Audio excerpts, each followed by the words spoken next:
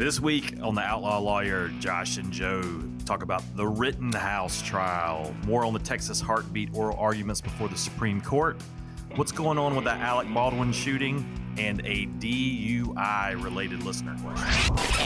And now, Outlaw Lawyer.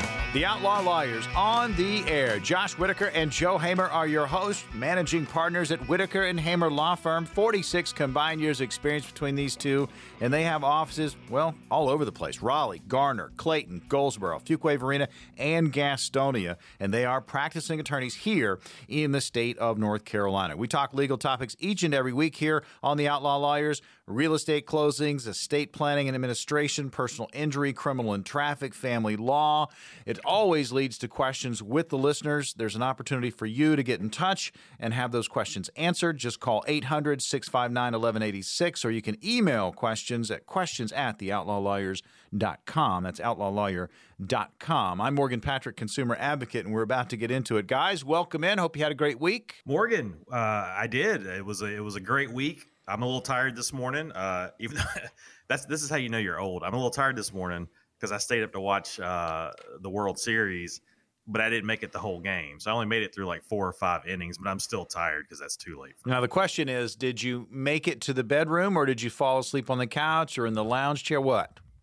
I haven't gotten that old yet. I made it to the bed, and I'm waiting. You know, that's my hope as I get older. That's one of the things I'm looking forward to, is that ability to fall asleep in a chair. Right now, I can't do it. How about you, Morgan? Did you make it through the whole game? The whole game. I'm regretting it a little bit.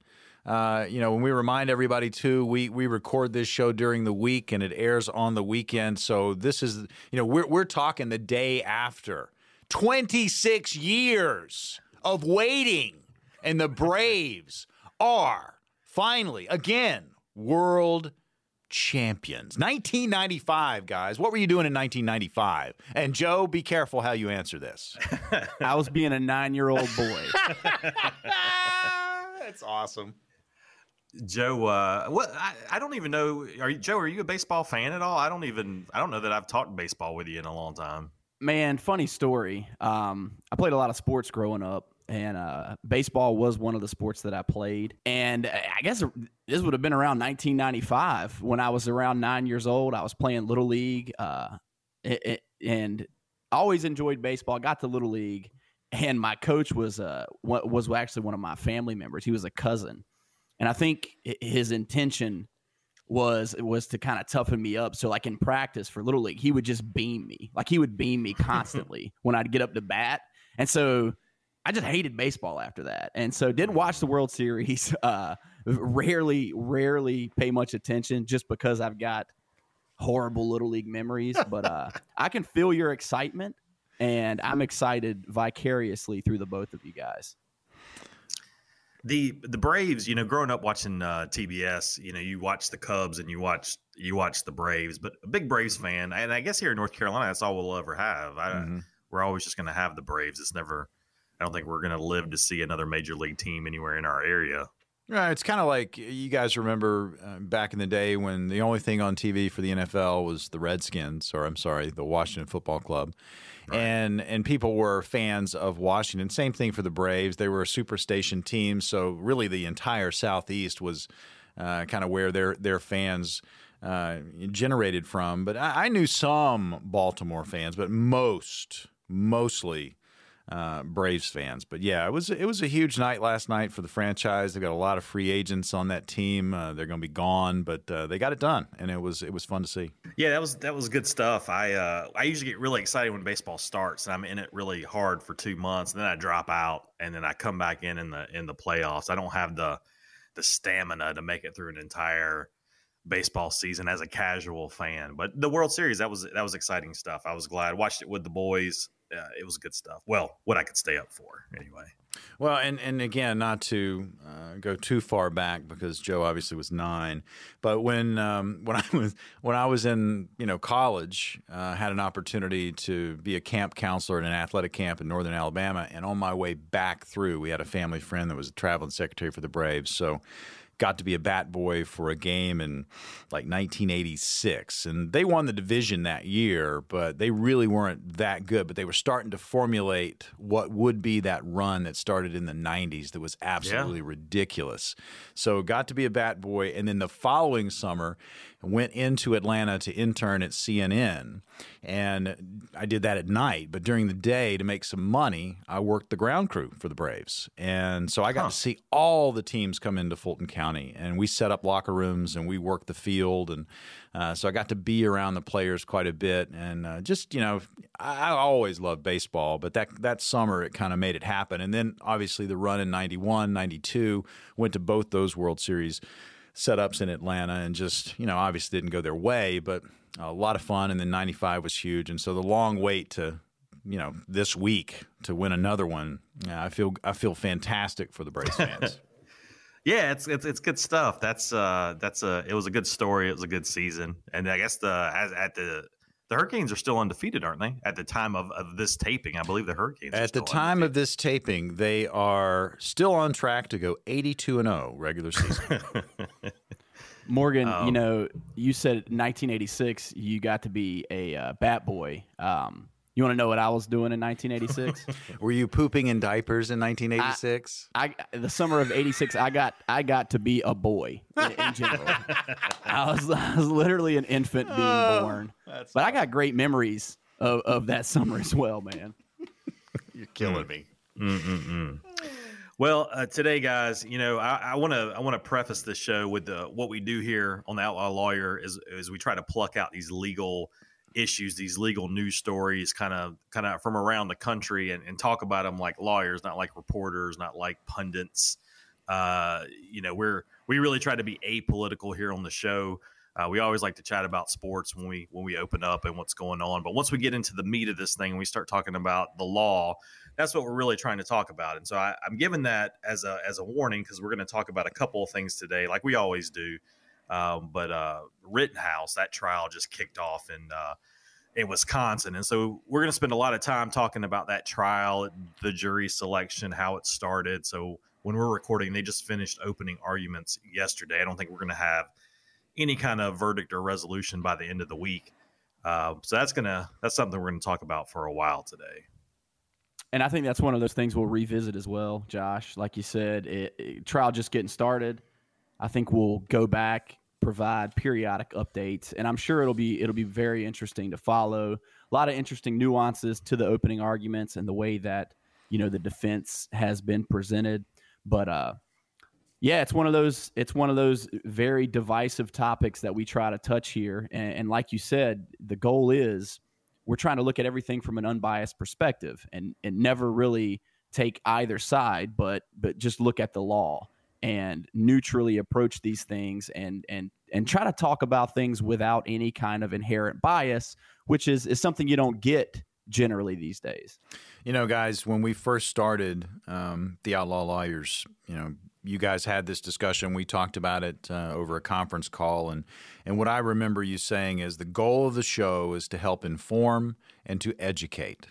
And I like the direction you're going. It's not political. You're not falling on either side. You're talking about cases and how it would impact everybody out there that's listening.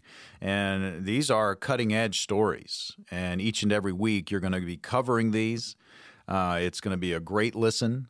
So we give you every opportunity to not only listen live when we bring it to you on the weekends, but you can also go to the website, theoutlawlawyer.com, and the podcast version of all shows, past shows, all the way up to current, are going to be there for you, and you can click on your subject matter and listen to your heart's content. Also, want to remind you, too, if you've got a legal question, something that's just burning at you and you need an answer for, and maybe we don't hit that topic on the program, or, you know, Josh and Joe are very, very busy covering these topics, but it might be a topic that's near and dear to you.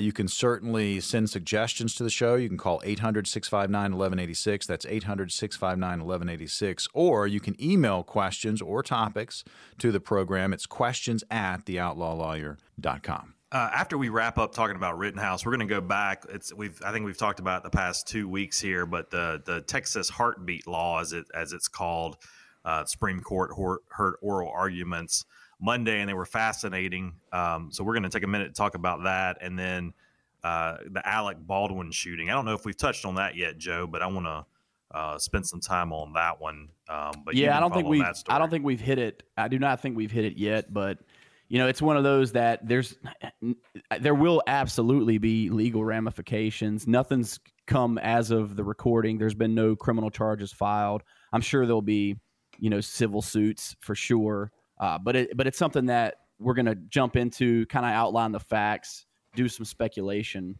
and just talk about what was really just a tragic, just unfortunate event. Well, and it brings back the memories of Bruce Lee's son, Brandon. He was shot with a prop gun in Wilmington, filming the sequel to The Crow. And that story has kind of surfaced back up. And I tell you, it's incredibly painful for the families, for anyone involved on set. And I can't imagine, what Alec Baldwin is going through right now. It's got to be incredibly tough because they were friends. It was just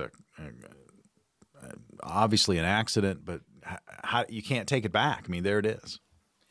Yeah, I think if you're not, we're obviously not in the film industry. We don't know. I don't know how those things work, but it just seems almost implausible that it happened to Brandon Lee back in the day. But how does this even happen? Is I know that's kind of what I think, but anyway, we'll take a look at that, and then of course we're more interested in the law side of it, criminal charges, civil, that kind of thing, and then figure if we have time, we do have a listener question. What to do if you're stopped under the suspicion of driving while impaired? So basically what to do if you're stopped for a DWI, DUI, whatever you want to call it. So that comes up a lot. We get that question a lot. So we figured we'd tackle that one with our listener question today.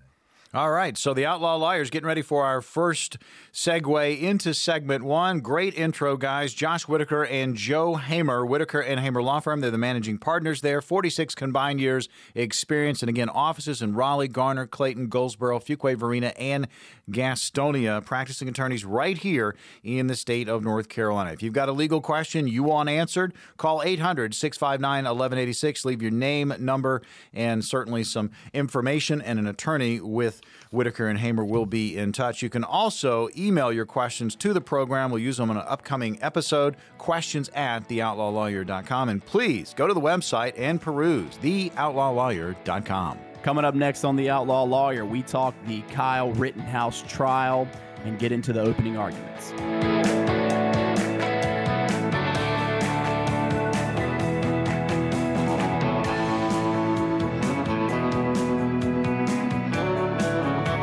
Welcome into the Outlaw Lawyers. Josh Whitaker and Joe Hamer are your hosts, managing partners at Whitaker and Hamer Law Firm.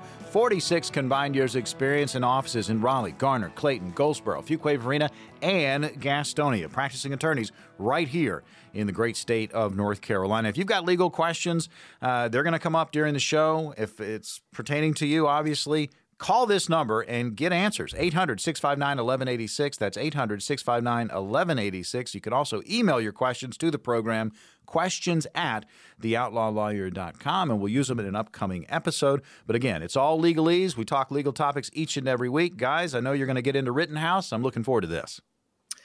Yeah, so this is the trial of Kyle Rittenhouse, and everything moves so fast now. It seems like the underpinnings of these charges, it seems like it happened years and years ago, but we're 1 year removed from the riots up in Wisconsin that this kind of surrounded what happened. But the trial of Kyle Rittenhouse has started. This is up in Wisconsin. I always add in that me and Joe, we're licensed to practice in North Carolina only. So when we look at these trials, we really are just looking at them as attorneys, but not attorneys that are licensed to practice in that state. So I'm not intimately familiar with the criminal code up in Wisconsin, but Mr. Rittenhouse is 18. Everything happened when he was 17, but he's 18 now, and he's charged with a couple of homicides. So we have two people who have died as a result of a shooting. There was a severe injury. I think he's got, Joe, I think there were some other charges, maybe just arms. It wasn't his gun, that kind of thing. Yeah, a few different things. Of course, the the majorly relevant and interesting charges that are going to have the biggest implications are the charges related to the murders. A lot of interesting things about this, Josh. I think starting with the jury selection, a lot of times when you get these highly polarizing type of events, you can see really long, protracted jury selection processes. And the fact that this was a jury selection that took place in one day is kind of surprising to me. Yeah, I like how this judge has made some controversial, and we'll talk about it, kind of decisions, some kind of pretrial decisions. But and I don't know much about the judge, but I like the way he's running his courtroom. I mean, they're getting stuff done. But yeah, I think I read they impaneled 20 jurors. That includes backups, but they impaneled like 20 or 21 people in one day, which seems amazing to me. Yeah, and the fact that this is such a polarizing event is very surprising. The speed with which this took place, and from what I read, it sounds like about a dozen of the prospective jurors were dismissed because they basically had strong opinions about the case and expressed doubts that they could be fair. But very interesting that they were able to get it done and get it done so quickly. That's a pretty efficient selection process, especially in light of the subject matter of the case. I didn't see jury selection. I just read a couple of summaries about it. But one of the things I read, there was like one guy who was a big Second Amendment guy, and he couldn't be swayed one way or the other. He didn't feel like you have your right to carry any gun you want. Self-defense is paramount. And then there was a couple other folks who just the fact he had a gun made him guilty in their minds, and they couldn't be swayed, because I think that's what the judge was looking for. It's okay. This is a national event that happened. You're in a perfect world, a juror wouldn't have any knowledge about what's going on, right? So if I get a speeding ticket and I take it to trial and a jury gets set for my speeding ticket, I'm sure they're going to be angry because they're missing work for me to argue about my speeding ticket. But they don't know what happened. They weren't there that day. They have no preconceived notions of what happened when I got pulled for my speeding ticket. And so that's the perfect jury. And on these big ticket events, these things that are just covered by every corner of the media that you can't get away from, you're not going to find that jury member. You're not going to find that jury member who has no knowledge of what happened. So in this case, everybody kind of knows what happened, or at least the basic facts as presented by the media. And it's hard to find someone who doesn't have a preconceived notion of Mr. Rittenhouse's innocence or guilt. But that's part of the challenge, I guess. Yeah, the perfect juror is, I don't know that they exist anymore, just because we talk about how that proliferation of social media, that 24-hour news cycle, it's super available. Anybody can find out, what's going on. And this was a huge current event. It took place at a time when everybody's confined to their homes and they're just digesting this information and taking in this news cycle. It's affecting so much of the area that, I don't understand. I don't know how you find folks who are truly neutral, who haven't really heard about it. I mean, pretty much everybody's gonna have an opinion about it, and it's going to be very difficult to weed out and find that truly perfect juror that's just completely in the dark. So Mr. Rittenhouse is charged with a couple of counts of homicide or again, we're going to talk about these charges generally, not the specific language the Wisconsin criminal code uses. But so he's got a couple of counts of homicides and an attack. He seriously wounded a third person. But so his defense is basically, it happened. He committed a homicide or two homicides, but his defense is that it was justified by self-defense. And so self-defense is kind of it's difficult to prove, and it kind of resets everything. So we've got three different incidents here where Mr. Rittenhouse came into contact with three different folks that he harmed, which he would claim was self-defense in each instance. But you kind of have to look at each engagement on its own. So, we talked about in the intro how we're apolitical. We don't really want to read a lot into this. And that's what the court's going to have to do. They're going to have to, this was all part of a demonstration, police abuse demonstration that was happening kind of across the country. And so there were some, depending on your opinion, they were either some protest or some looting or some riots, whatever you want to call what was going on.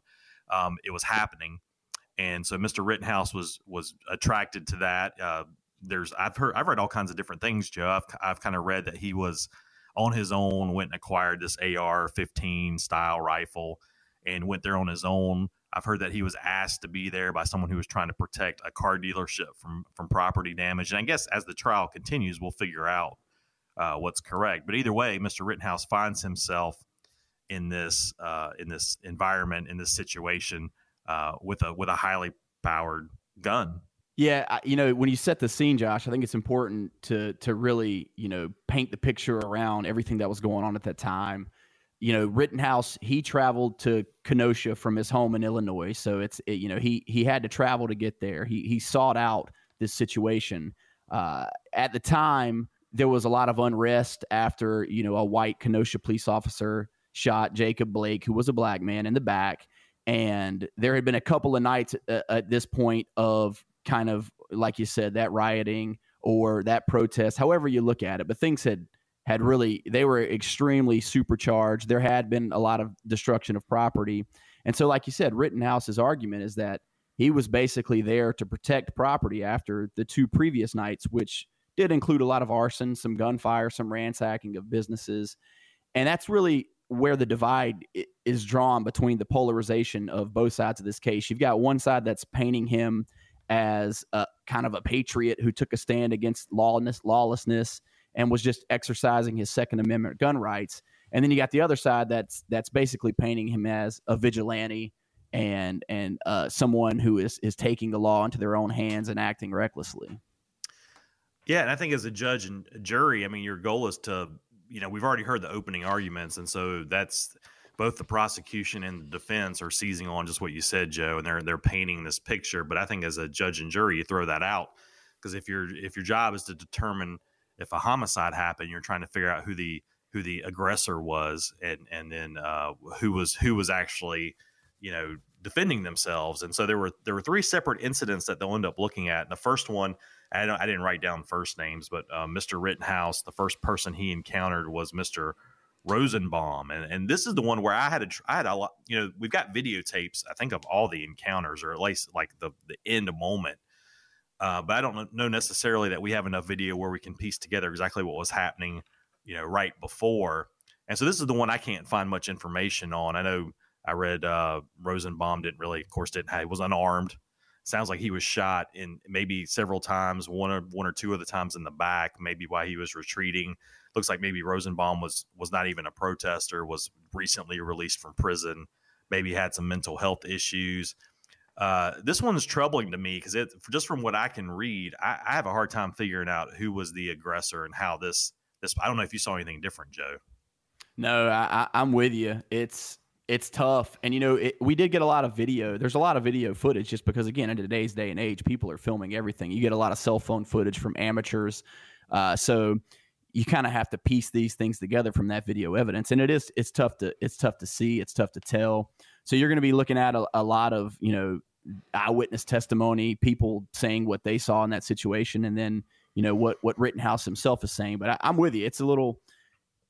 It's always difficult when you've got someone who ends up being shot in the back. But at the same time, it's such a highly charged situation, and you're looking at, what he believed at the time as far as his intent when he did the shooting, when he committed this act. So I come back when we talk about all this, man. So we talked in a few previous episodes about going to these protests and being involved, and just how it's just not for me, man. It's just not for me, period.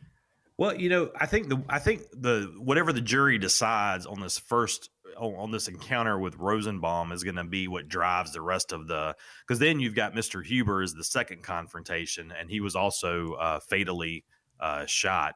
But Mr. Huber is the one who had the skateboard and was assaulting Rittenhouse. But I think if you believe what you've heard from the people who know Mr. Huber, well, he thought there was an active shooter, right? So Mr. Huber, it sounds like, in his mind, he was trying to disarm an active shooter. He didn't know Rittenhouse's intentions or what have you. And from Mr. Rittenhouse's perspective, he had just killed someone defending himself, and now he was being assaulted again. So really, I think what what the jury decides on the Rosenbaum encounter is really going to determine how they look at the Huber encounter. And then that goes to the third encounter. The gentleman's name, I think, was it Grosskreutz? I can't remember what his name was, but he's the one who had a handgun and came and approached. And it's just going to, I can't imagine a more complicated series of facts. It's almost like a law school question designed to test you on the doctrine of self-defense, because you've got a lot happening, a lot of facts. I don't envy, of course, it's I don't envy anyone involved with the case. The jury is going to be very hard to deliberate. It's a hard case for both sides. It's going to be interesting to watch from our vantage point, but just a tough case. Yeah, like you said, Josh, everything kind of builds on everything else. And once the shooting starts, everything from that point on is escalated so greatly. And you can it's a tough situation, because some of these defendants, some of these victims rather of the shooting, if you look at from their perspective, like Huber, for example, if he genuinely believes that Rittenhouse is an active shooter and he's trying to do something heroic himself, it's tough, and you can't ask him what he thought because, of course, he's deceased. It's just tough, man, and everything does kind of build on each other. So I agree with you that first shooting is relevant as far as how it is seen and how it is judged, and even if it's looked at unfavorably, everything that follows the other two cases, they still hinge on the circumstances, which were that there was a shooting that had taken place and that highly charged environment, and again, you're looking at each individual incident separately, while at the same time having to look at that context that's created from that first shooting. So like you said, it's remarkably complicated. And Joe, I know we're up against a break, but I want to add, this is one where, in a criminal case of these serious charges like this, most of the time the accused does not take the stand. You're going to make the state prove their case, and you're not going to add to it. And you're not going to put your guy up there, your defendant up there for cross or anything like that. But the word here is that's on the table. Depending on how everything goes, Mr. Rittenhouse may take the stand to defend himself and to answer questions, which would subject him to cross, which you just don't see very often. So this will be a very interesting case. I'll be very interested to see how it plays out. But this is not good for anybody. I don't think this is one of the things I think everybody will walk away wondering if anybody really got justice, but it's just a crazy set of facts, but we'll see how it goes. Tough case, great discussion. And again, if you've got questions, you can certainly call the program, 800-659-1186. That'll get you in touch with the Outlaw Lawyers. You can also email questions to questions@theoutlawlawyer.com. We are going to take a short break and be back with more of the Outlaw Lawyer right after this. The legal discussion on the Texas heartbeat law continues in front of the U.S. Supreme Court. We'll talk about it next.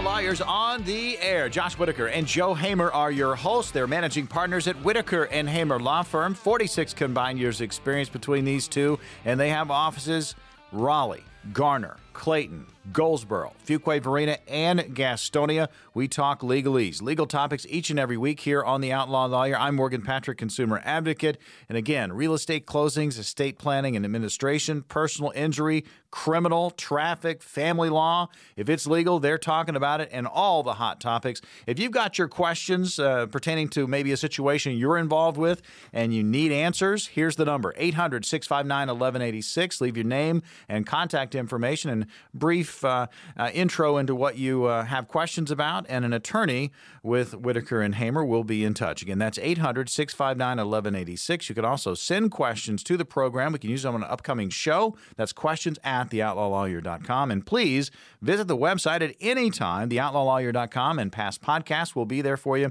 and you can click and listen to your heart's content. Guys, what's next? Well, Morgan, Joe and I have talked about this a lot over the past couple of weeks because it's just such an interesting, at least to us, it's just a very interesting topic. But this Texas heartbeat law, it finally, there's been several challenges. It's been a hot topic. It actually got to the Supreme Court very quickly.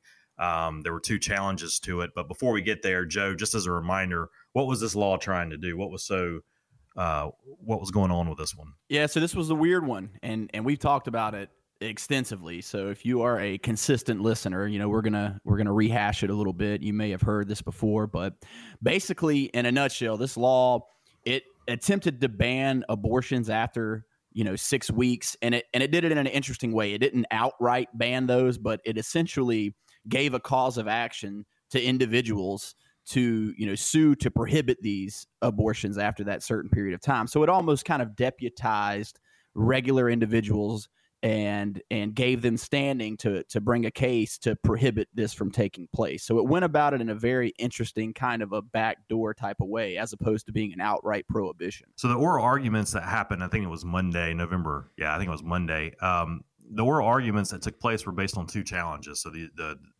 U.S. Justice Department made one challenge, just basing that this law, since it's been in effect, has basically banned most all abortions and it's had a chilling effect in the whole state of Texas, and was basically violating the constitutional rights of anybody who was seeking an abortion after 6 weeks. And then there was also a challenge from Texas abortion providers. So these were folks who had already been sued under the law, who said, hey, I've performed an abortion under this law. If you think you can sue me and succeed, do it. And then they got sued by folks who were looking for that to at least $10,000 in damages for being a private citizen who enforces this law. So those were the two challenges that were before the Supreme Court. They took them and had oral arguments, and oral arguments are always interesting to me because you've got the courtroom there and then you've got all the justices asking questions. And so we think, a lot of times we live in kind of a political society. And so if you know someone's Republican or someone's Democratic, you kind of have these preconceived notions of what they support and what kind of questions they would ask. And with the Supreme Court, it's still important, but it's just different because these are justices. And so these are folks who are well schooled in all things legal, how laws should work, how constitutional rights should be protected. And so their questions are just very interesting because they're not here to necessarily show you their hand. They're not here to show you what they maybe think their judgment will be.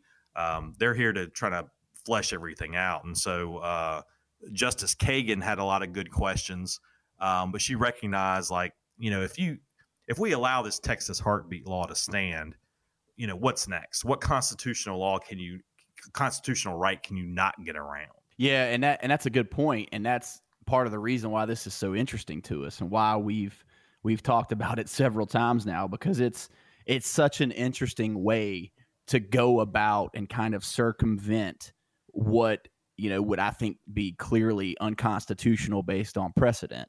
And it's just such an interesting enforcement mechanism, and it's created a lot of interesting nuances in the way that it's being challenged, and it's created a lot of problems, frankly. And these things are having to be navigated by the people who are trying to challenge this law, and it's just created kind of an interesting cluster that's going to be very interesting to play out. Yeah, so just again, kind of rehashing. So the way this law is set up is clearly the Supreme Court. We've talked about it before. There is a constitutional right for a woman to receive an abortion under certain circumstances, and that it's just the way the law is. And so we have all these challenges where a state will try to limit access through all different kinds of ways, and those get struck down. And that's kind of the conversation we're usually having. The reason this is different is because the state's not doing anything. The state is saying, hey, we're not going to prohibit you from getting an abortion after 6 weeks. But if you do, then Joe Smith here can sue you, the person who drove you there, the guy who, the doctor who provided the services, for damages of $10,000 a piece. And so what they've tried to do is create this way where a non-state actor is going to prevent you from exercising a constitutional right. And again, we just don't, it's kind of a novel approach. And we haven't seen that. And so, Justice Kagan was the first one to kind of start fleshing this out, and Justice Kavanaugh. And this is interesting to me because if you know Kavanaugh and Kagan, they're kind of on opposite sides of the fence. Kagan, much more liberal, Kavanaugh, in theory, much more conservative, although we don't have as much to look at from him. But he kind of piggybacked on what she said and was like, hey, what's next? If you can use this method to get around a constitutional right to abortion, what about gun rights? What about religious freedoms? And it just kept on going. And I think and this is what we predicted, Joe. There's no way this law should be able to stand in one way or the other. We're not actually going to get to whether. I think a lot of people initially thought we'd get back to, hey, is the constitutional right to abortion going to be overturned in this case? And the answer is they're not going to get that far. I think this one dies for a lot of other weird, novel reasons, and you don't even get to the abortion argument in this one. Yeah, and I tend to agree with you, but I think it should be alarming to anybody, because it's a good point. When you got people from both sides of the aisle kind of agreeing on an issue like this, it's something that we should all really be concerned with, because whatever your opinion on abortion is, you probably have a strong opinion about some other constitutionally protected right. And if you're able to circumvent this abortion, the fact that abortion has been deemed constitutionally permitted, then the risk that this same enforcement mechanism is used to take away some right that you care about is very real. So everyone should be concerned about it, because just because it may benefit your belief system now doesn't mean that same thing can't be used to take away something that you really value. So I think we should all kind of be concerned about this approach.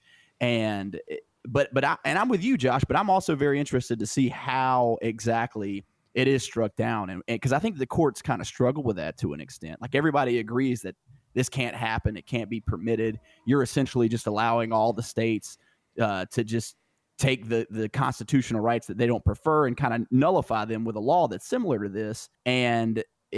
But again, I don't know how exactly they are going to go about actually striking this down. And if you look at what the Texas Solicitor General, who's arguing on behalf of the state of Texas, says, he's saying that the state of Texas hasn't nullified anything, and that right to have an abortion hasn't been wholly extinguished, and Texas judges are still bound to follow the court's precedent regarding abortions.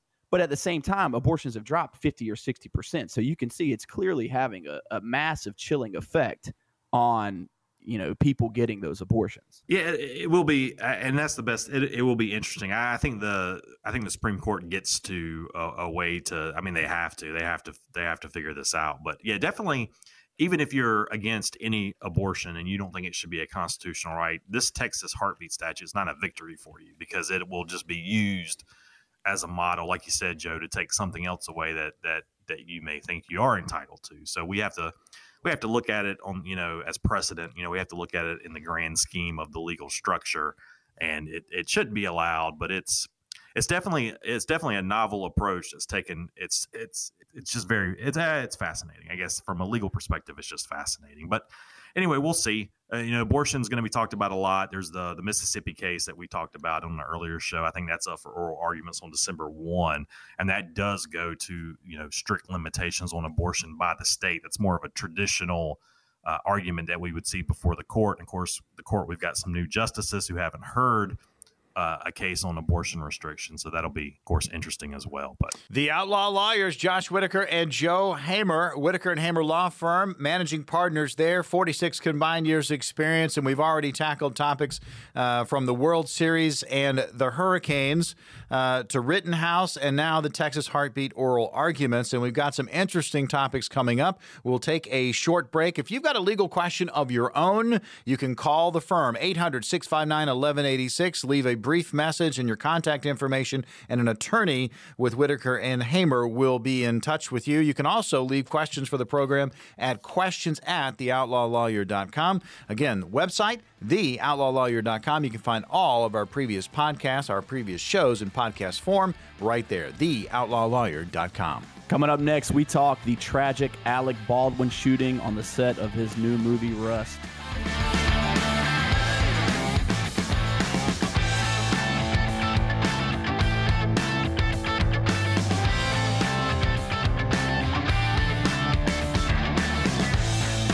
The Outlaw Lawyers, Josh Whitaker and Joe Hamer are your hosts, managing partners at Whitaker and Hamer Law Firm, 46 combined years experience, offices in Raleigh, Garner, Clayton, Goldsboro, Fuquay, Varina, and Gastonia. I'm Morgan Patrick, consumer advocate, and we talk legal topics each and every week, and it's the Josh and Joe Show. So, guys, what's next? Yeah, Morgan, we're going to talk about a real tragedy, something that's just seems to really be a completely unfortunate accident, something that you don't see a whole lot I think this is something that's occurred very sparingly throughout the history of movie production.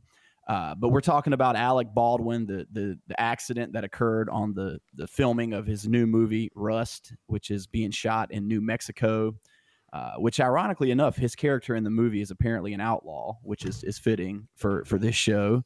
But basically what we have is we had an assistant director on this film grabbing one of 3 prop guns that were being used in the film and that the film's armorer had set up outside where they were shooting on a gray cart.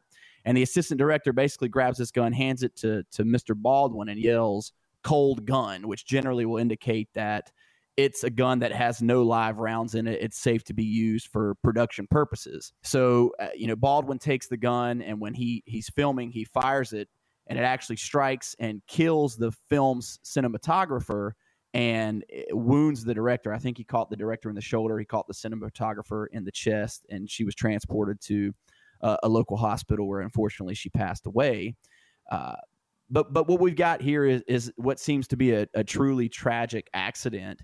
And I think it's safe to say we don't know exactly what the ramifications are, but there's going to be some legal ramifications from this, whether it be some kind of criminal penalty, which again, we don't know. It's an ongoing investigation. There's not been a lot of commentary because of the fact that it's been an ongoing investigation. But at the minimum, there's going to be some real civil fallout, because even though this is an unfortunate accident, there's some kind of negligence involved to allow this to happen at minimum. Yeah, we were talking about this earlier, Joe, and I'm not in the film industry. I've never represented anyone in the film industry, and I don't know how these things work, but it just seems bizarre that why would there even be live rounds anywhere near the set? And maybe there's a reason for that. I don't know, but I sure can't figure out what it would be for. I also am not a film actor. I have also not appeared in any movies. So I don't have insider knowledge, but in the research that I've done, there shouldn't be. From what I can tell, reading from all of these folks who have commented on this, who are in the industry, who have experience, who are, handle props or stunts or what have you. One of the first primary tenets of filming a movie where guns like this are involved is that you don't keep any live ammunition on the set. And that doesn't mean that no one's going to get hurt. There's still some danger involved in this. And usually blanks are going to be used. But even blanks, can cause, secondary injuries, be it something firing out of the gun, be it something, sparks are produced, fires produced. There is a reaction by these weapons to make that look realistic. But generally, from what I understand, the most common thing that's going to happen and the worst thing that's going to happen is you might have an actor that burns their hand from a flare for the gun shooting. You should never have anything like this happen, and it's happened super infrequently because of those safety protocols that are so well established. Yeah, we were talking earlier about what happened to Bruce Lee's son Brandon Lee, and how he was killed in a similar accident. What was the name? I can't remember the name of that movie. I never saw it. It was The Crow. Yeah, it was the sequel to The Crow. And it was actually the original. The only reason I know this is because, again, that was like right in my teenage prime heyday where I was really into it. So it was actually the original Crow, and the scene it's a scene where he kind of comes into like a room of henchmen, and he's on the table and he's kind of like shooting everybody up, and they're all shooting at him. So you had tons of people firing at him, these blanks at the same time. And what happened in that incident, apparently there was a live round that was lodged in the barrel. So they had loaded it with blanks, but there was one lodged in the barrel, and that's actually what fired out and killed him in that instance. And so yeah, I was a big fan of the movie The Crow, and they came out with The Crow City of Angels was the sequel. And due to his death in that movie, it was Vincent Perez was the actor that they hired to replace him. And honestly, the movie suffered greatly from and again, just a huge loss in general, because I think Brandon Lee had a lot of star potential, and there's no telling what he could have done in film had his life not been tragically cut short like that. So here, from a legal perspective, so Alec Baldwin, we're going to assume, unless something comes to light, and he seems to have been friends with the cinematographer who passed away. But right now, we don't have any evidence that Alec Baldwin, or anyone else for that matter, had the intent that would go with a murder charge or second. There's no intent here. that we and I don't know how you find any negligence on the behalf of Alec Baldwin either. If you think about the procedure, an actor's not going to be expected. I think they're going to be trained in gun safety protocols, but they're not going to be expected to and really examine these firearms. I mean, that doesn't necessarily work for the flow of production. You're relying on all of the other people who have these guns in the chain of custody to do their jobs and to provide you with a safe weapon.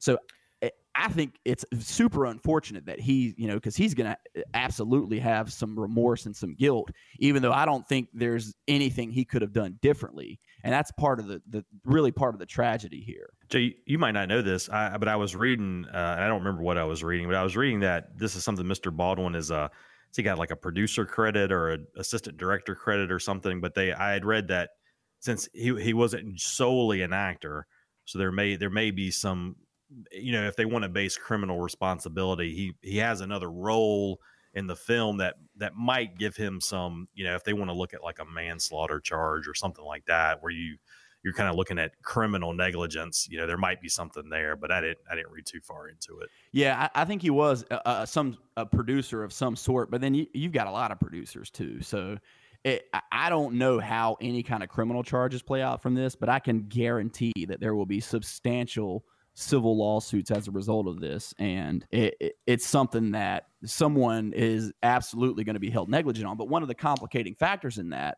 reading about this, there's a lot of COVID-19 restrictions on these movie sets, so that's kind of led to a modification of the traditional protocol, and I think they've had some difficulty kind of tracking who handled these weapons, who put what where, and I think that's kind of complicated how they've been obtaining evidence and trying to kind of get to the bottom of what exactly took place in this case. So it's going to be interesting to see how they reconcile and deal with all of that. The Outlaw Lawyers tackling, again, the Alec Baldwin case where there was a shooting on set on one of his recent movies. It's been all over the news and certainly is going to continue to be there as the investigation continues.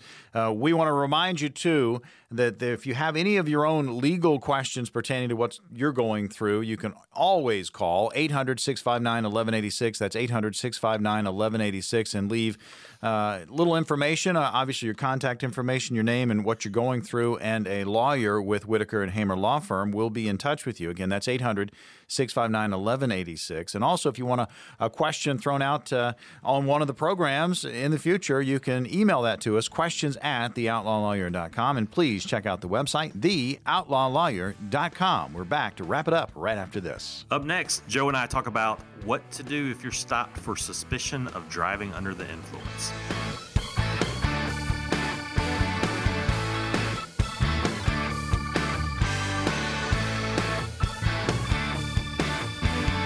The Outlaw Lawyers on the air, and man, I tell you, the show has flown by. Your hosts are Josh Whitaker and Joe Hamer. You can find them, managing partners at Whitaker and Hamer Law Firm. 46 combined years of experience in offices in Raleigh, Garner, Clayton, Goldsboro, Fuquay-Varina, and Gastonia. They are practicing attorneys here in North Carolina. If you've got your own legal question, you need some answers, here's the number to call, 800-659-1186.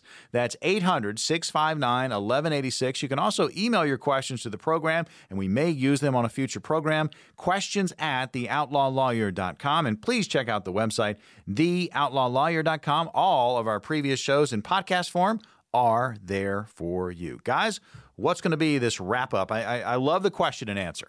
Yeah, so we get a lot of questions about DUIs, so driving under the influence.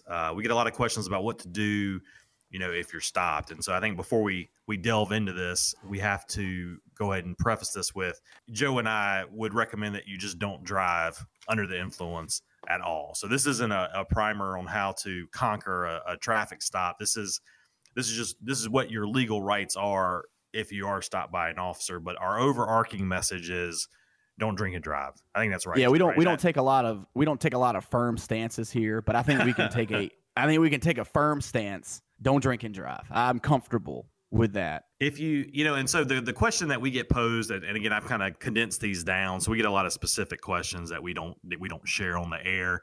But this is kind of boiled down from a bunch of different questions. Is basically if I'm stopped because the cop is suspecting that I'm driving under the influence, whether I am or not. They have suspicions. What can I do? What can I do? What should I do? And so I think most attorneys would tell you, hey, first of all, be polite to the officer. The officer is pulling you over.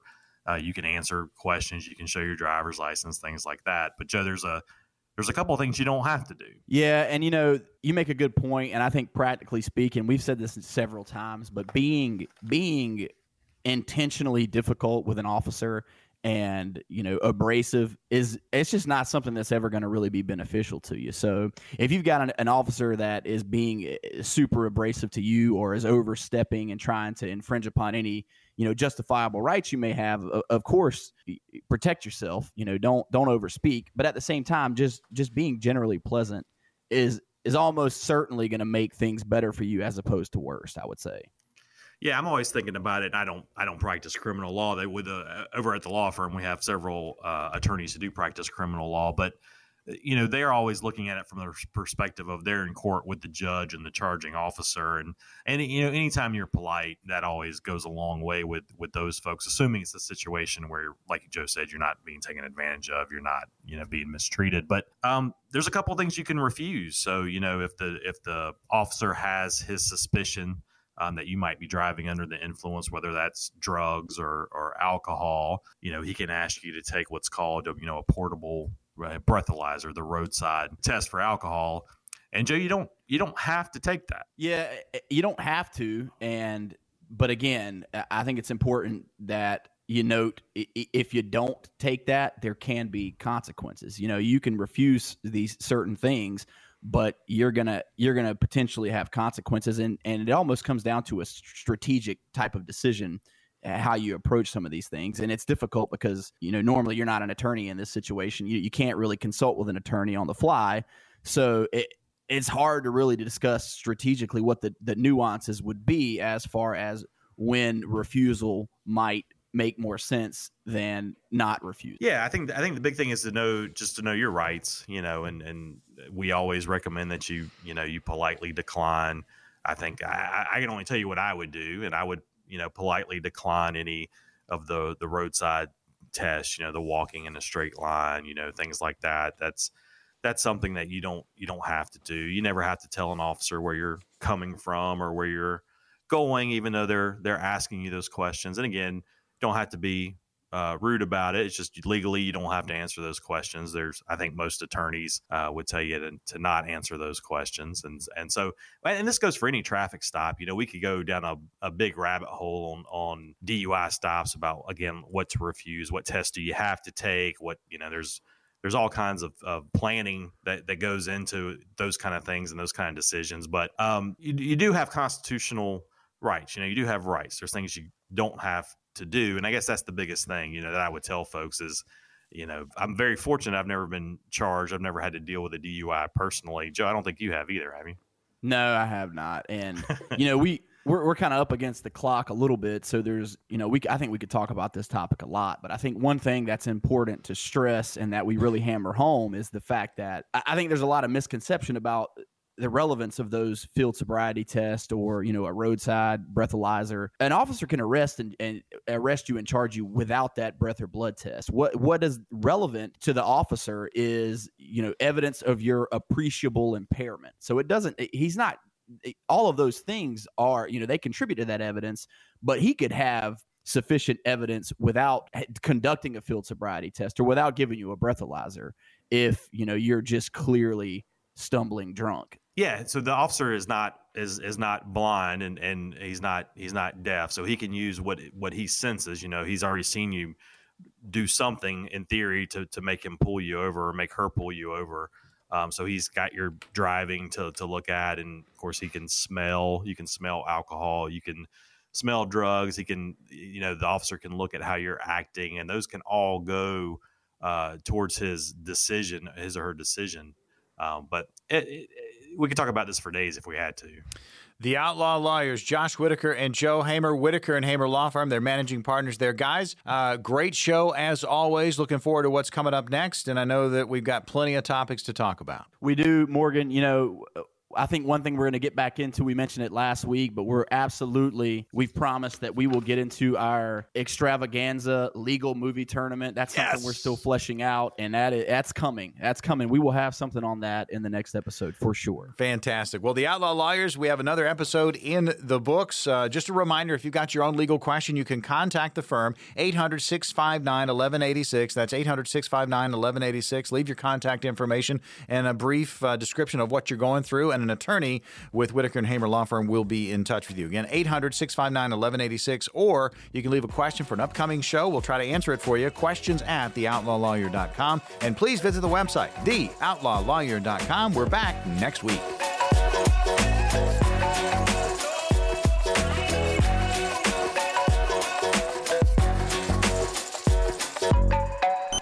Outlaw Lawyer is hosted by an attorney licensed to practice law in North Carolina. Some of the guests appearing on the show may be licensed North Carolina attorneys. Discussion of this show is meant to be general in nature, and in no way should the discussion be interpreted as legal advice. Legal advice can only be rendered once an attorney, licensed in the state in which you live, had the opportunity to discuss the facts of your case with you. The attorneys appearing on the show are speaking in generalities about the law in North Carolina and how these laws affect the average North Carolinian. If you have any questions about the